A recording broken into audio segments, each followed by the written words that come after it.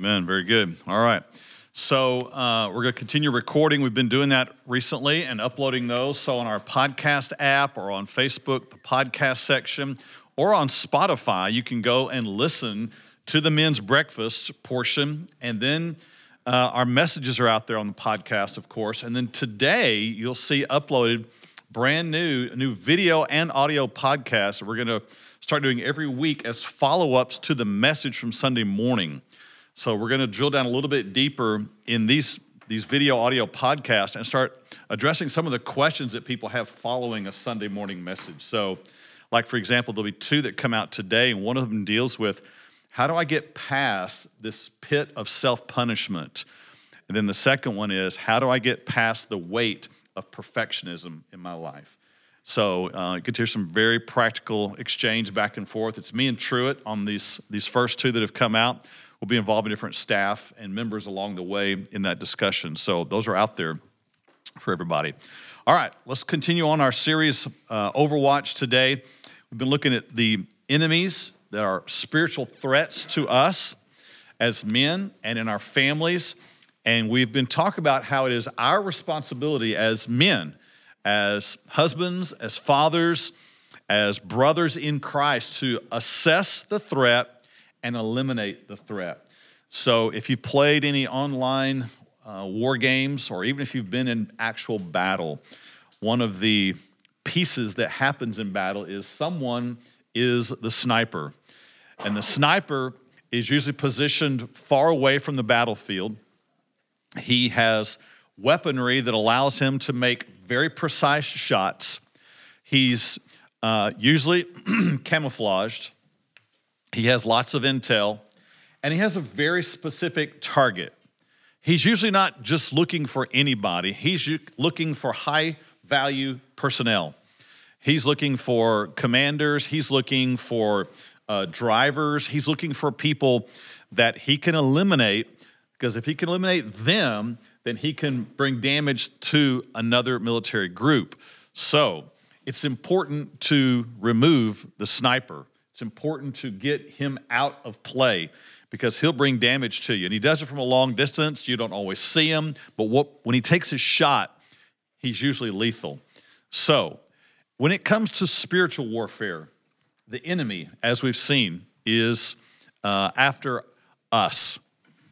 Our spirit belongs to God, but he is still after our soul. If you remember, we've been talking about the difference between spirit and soul. Spirit is that core of me that has been redeemed, that belongs to God.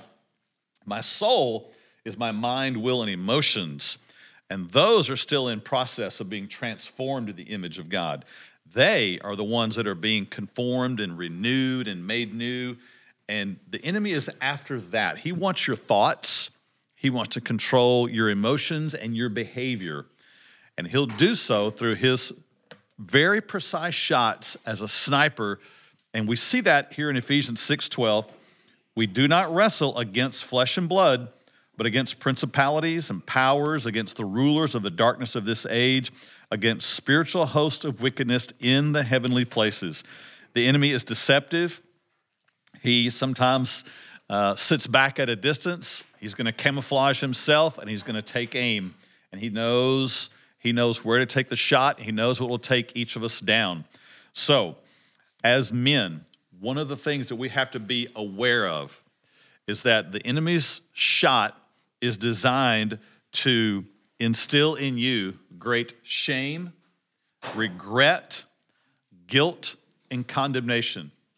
And he will do all he can to take that shot at your mind, your will, and your emotions, because if he can get into you a bullet of guilt, regret, shame, or condemnation, he can remove you from the battlefield. Because what happens in your life the minute you become overwhelmed with guilt, shame, regret, or condemnation? Tell me, what happens to you? Yes, you do. You shut down instantly. What else? Yes, you start second-guessing everything.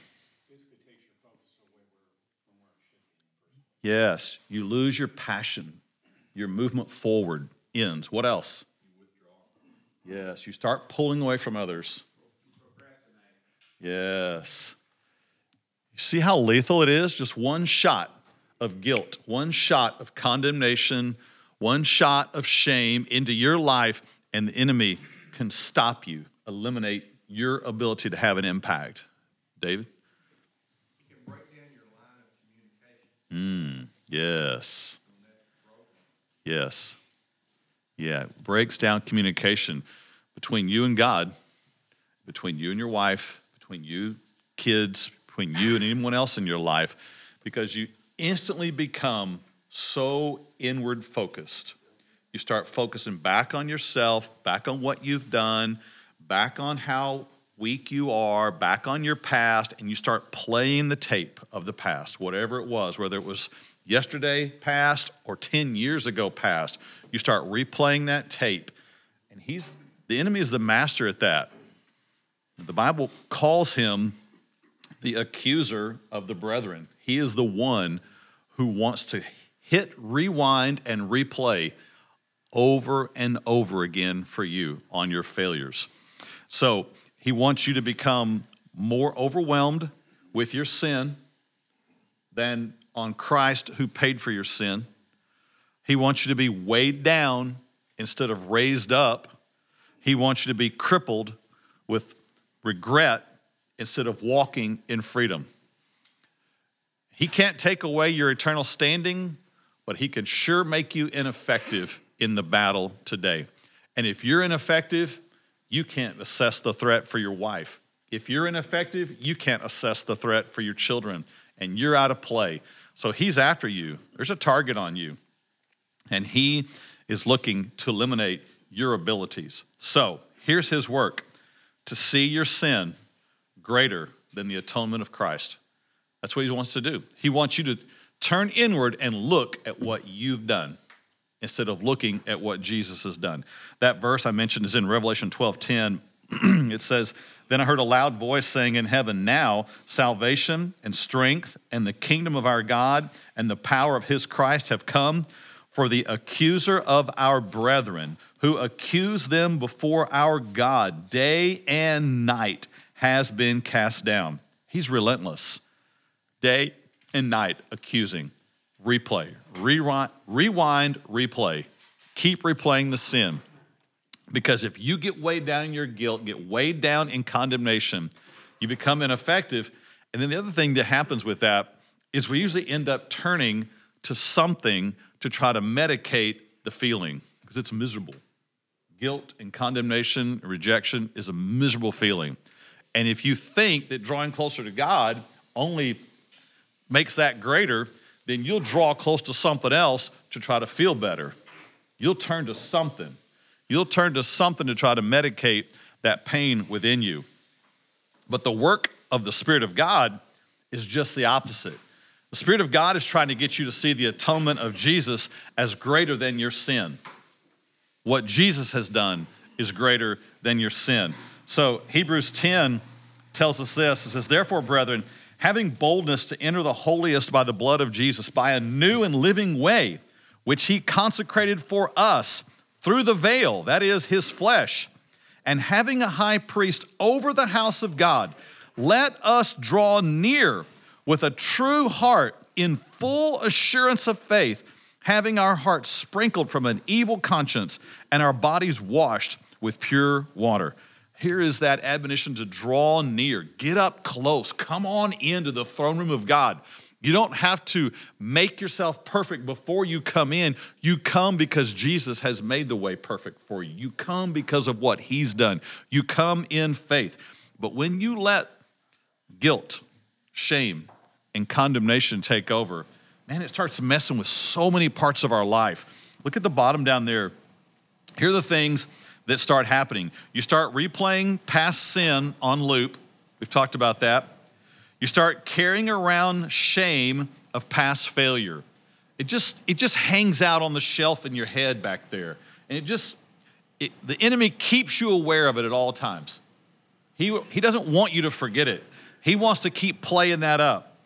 You don't move forward in your faith. You get stuck in a very dark place.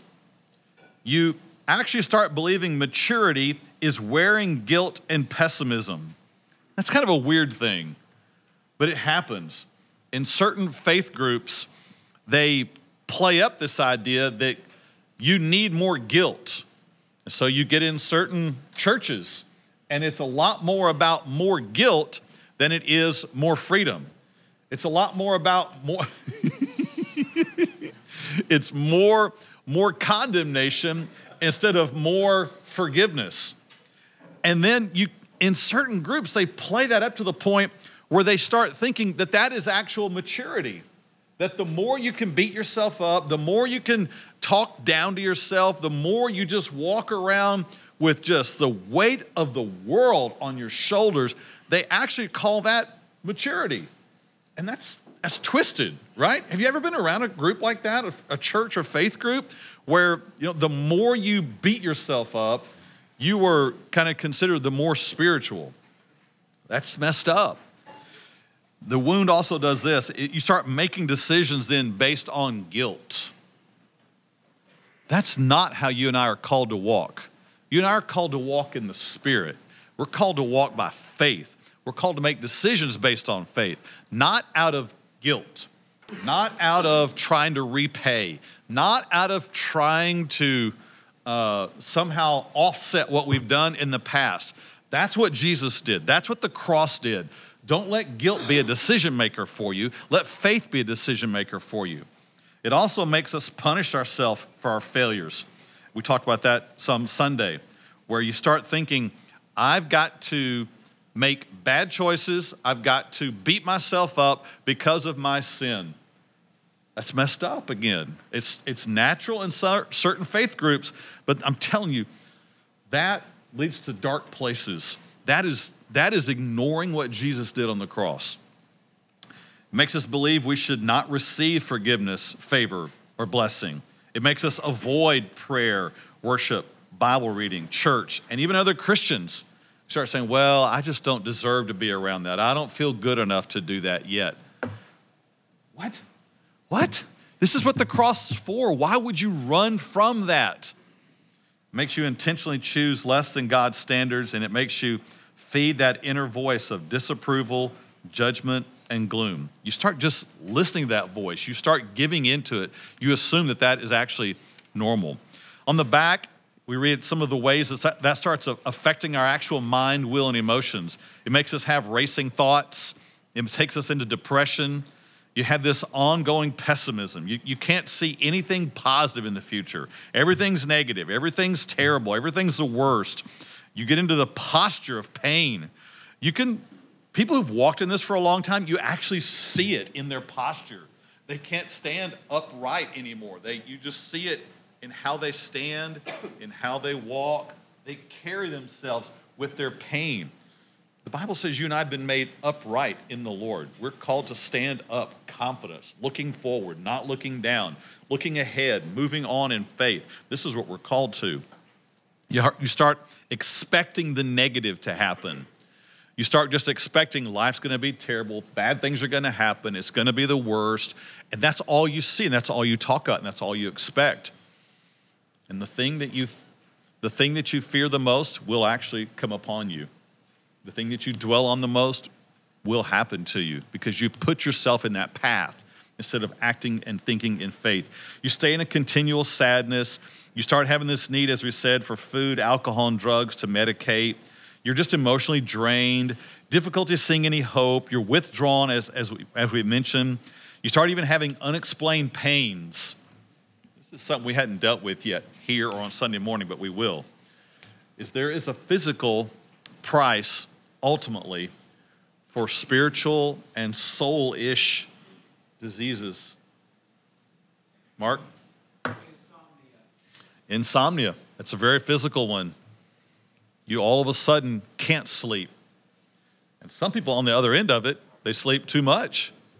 They only want to sleep because it helps them get away from all the racing thoughts that go on. There is a physical impact. Someone else going to say anything? All right. At the worst of all of this is someone becomes suicidal.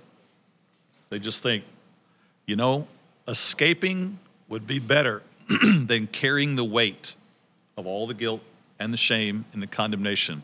And in that moment, the enemy says, gotcha, done. My work's done here. This shows up in relationships, of course. You start having symptoms of this there. You have difficulty at looking others in the eye because you feel less than everybody else. You can't dare look anybody in the eye because they might see you for who you are. It's what you think. You start wanting to avoid being around others who are joyful and confident because it just reminds you of your own weakness. You start thinking God is against you in even having healthy relationships. Sometimes people make bad decisions in relationships because they're so weighed down with guilt and shame. The guy chooses the girl that you think, why did you choose her? Or the girl chooses the guy and you think, him? Really? It often comes from a place where they are so weighed down with their own guilt and their own shame, their own rejection, they can't even imagine having a man that would respect them and love them and care for them, so they choose lesser. They start looking to be with others who are in the same places of darkness and despair, and they choose unhealthy relationships even out of guilt. They don't choose it out of faith or out of truth. They just choose out of guilt. We used to see this a lot in youth ministry. It still happens. I'm sure Truett can attest to this. If a student walks into a room where there's a bunch of other students and the student is depressed and weighed down with shame and guilt, and you just see it all over them, they will find the others in the room who are the exact same ones like them. They just magnetize to one another. David's seen that in school settings. It happens. They're just drawn to one another because they assume, well, I need to be around some other dark people like myself who are in a place of darkness. And it happens. It doesn't happen just with students. It happens with adults, too. I know you see it happen in work environments as well. So this is a powerful weapon and bullet that the enemy has. He's looking to take us out with this shot. So I want us to talk today about how do we get past that, because nobody wants to be taken out with this bullet. Nobody wants to go down with this one. Here's some things that fit with our discussion last week. Number one, you've got to recognize where guilt, shame, and condemnation have impacted your life. You have to be honest about this, and sometimes that means some very honest and painful conversations. Maybe about church environments that you've grown up in. Maybe about places that you've been where guilt and shame was bigger than hope and forgiveness. Have you been around some church environments like that? Where the weight, where you left on a Sunday morning feeling worse about yourself than you did when you went in, and you went throughout the week looking forward to but not looking forward to church, or even reading your Bible or praying. All of those things, the enemy's looking to take you down in that. So you have to think back through, okay, how has this impacted me? How has this affected my own emotion, my own thoughts, my behaviors, my choices, my relationships? Has guilt and shame and condemnation played a part in my life? You have to be honest about that and wear it for a moment. Second thing, repent of it. If you've walked in that, then say, God, I know that voice is not from you. The enemy's trying to take me out. I reject and I repent of listening to the voice of my failures, of my rejection, condemnation, and guilt. You have to break that stronghold. And if you've walked in it for a long time, this will not be an easy step. If you've carried it for a long time, if this has been even your view of God, this will not be an easy step. If you think he is that angry father in heaven with a big stick who's looking to smack you on the knuckles for every sin you've committed and is still trying to make you pay for everything you've done, it may take you a while to undo that image, but you must, because Jesus took your punishment. He took the beating so that you could be free from that. And this needs to be a renewing of your mind. Third, reject the pull to being held captive again. Man, once you know this spirit of guilt, it's essential that you reject it when it shows up again. Romans 8:1 just became my my go-to for so long. It still is. But I remember when I was in the process of trying to rebuild this in my own heart and mind, just reminding myself, there is therefore now no condemnation for those who are in Christ Jesus. I can't tell you how many times I said that over and over again, meditating on it, contemplating what that means, and taking that truth in and being free from my sin. You and I are not made to keep carrying your weight and your guilt of your sin. That's what Jesus did on the cross. And then the fourth one is rebuild your patterns now with faith and confidence. So interesting how the enemy wants to keep us from being at a place where we just are at rest, where we're free, where we know we're forgiven, and we know we have hope. Why is it so hard for us, especially as men, to just accept the fact your sin has been paid for, you are free, you can turn and walk away from your past? Why is that so hard for men to take in? It is. There's a stubbornness that comes with. It is a natural part of who we are as men sometimes. Admitting weakness. Say it again. Admitting weakness. Yes, Showing weakness. it's true. It's yes. He's relentless. Yes.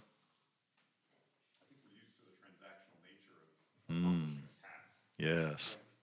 We like to work and then we earn things and that's ours.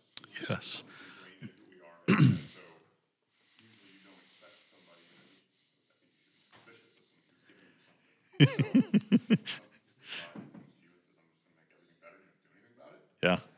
That's not natural with a lot of our other experiences. Exactly. Yeah. It's not. Yeah. You're right.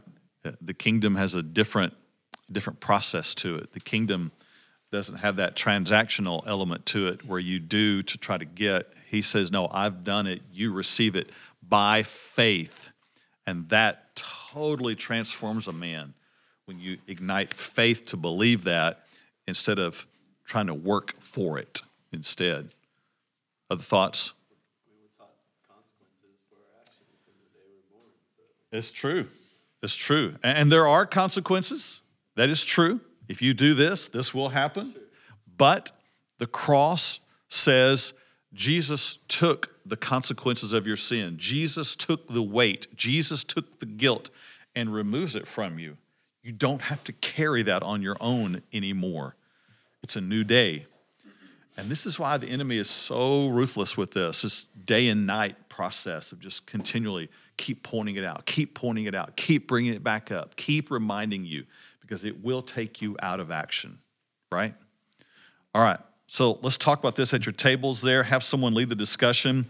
This is very real for all of us. There's no man in this room immune from it, and it's important that we discuss how we recognize this in our own life and the steps we will take to remove it. So y'all talk about this.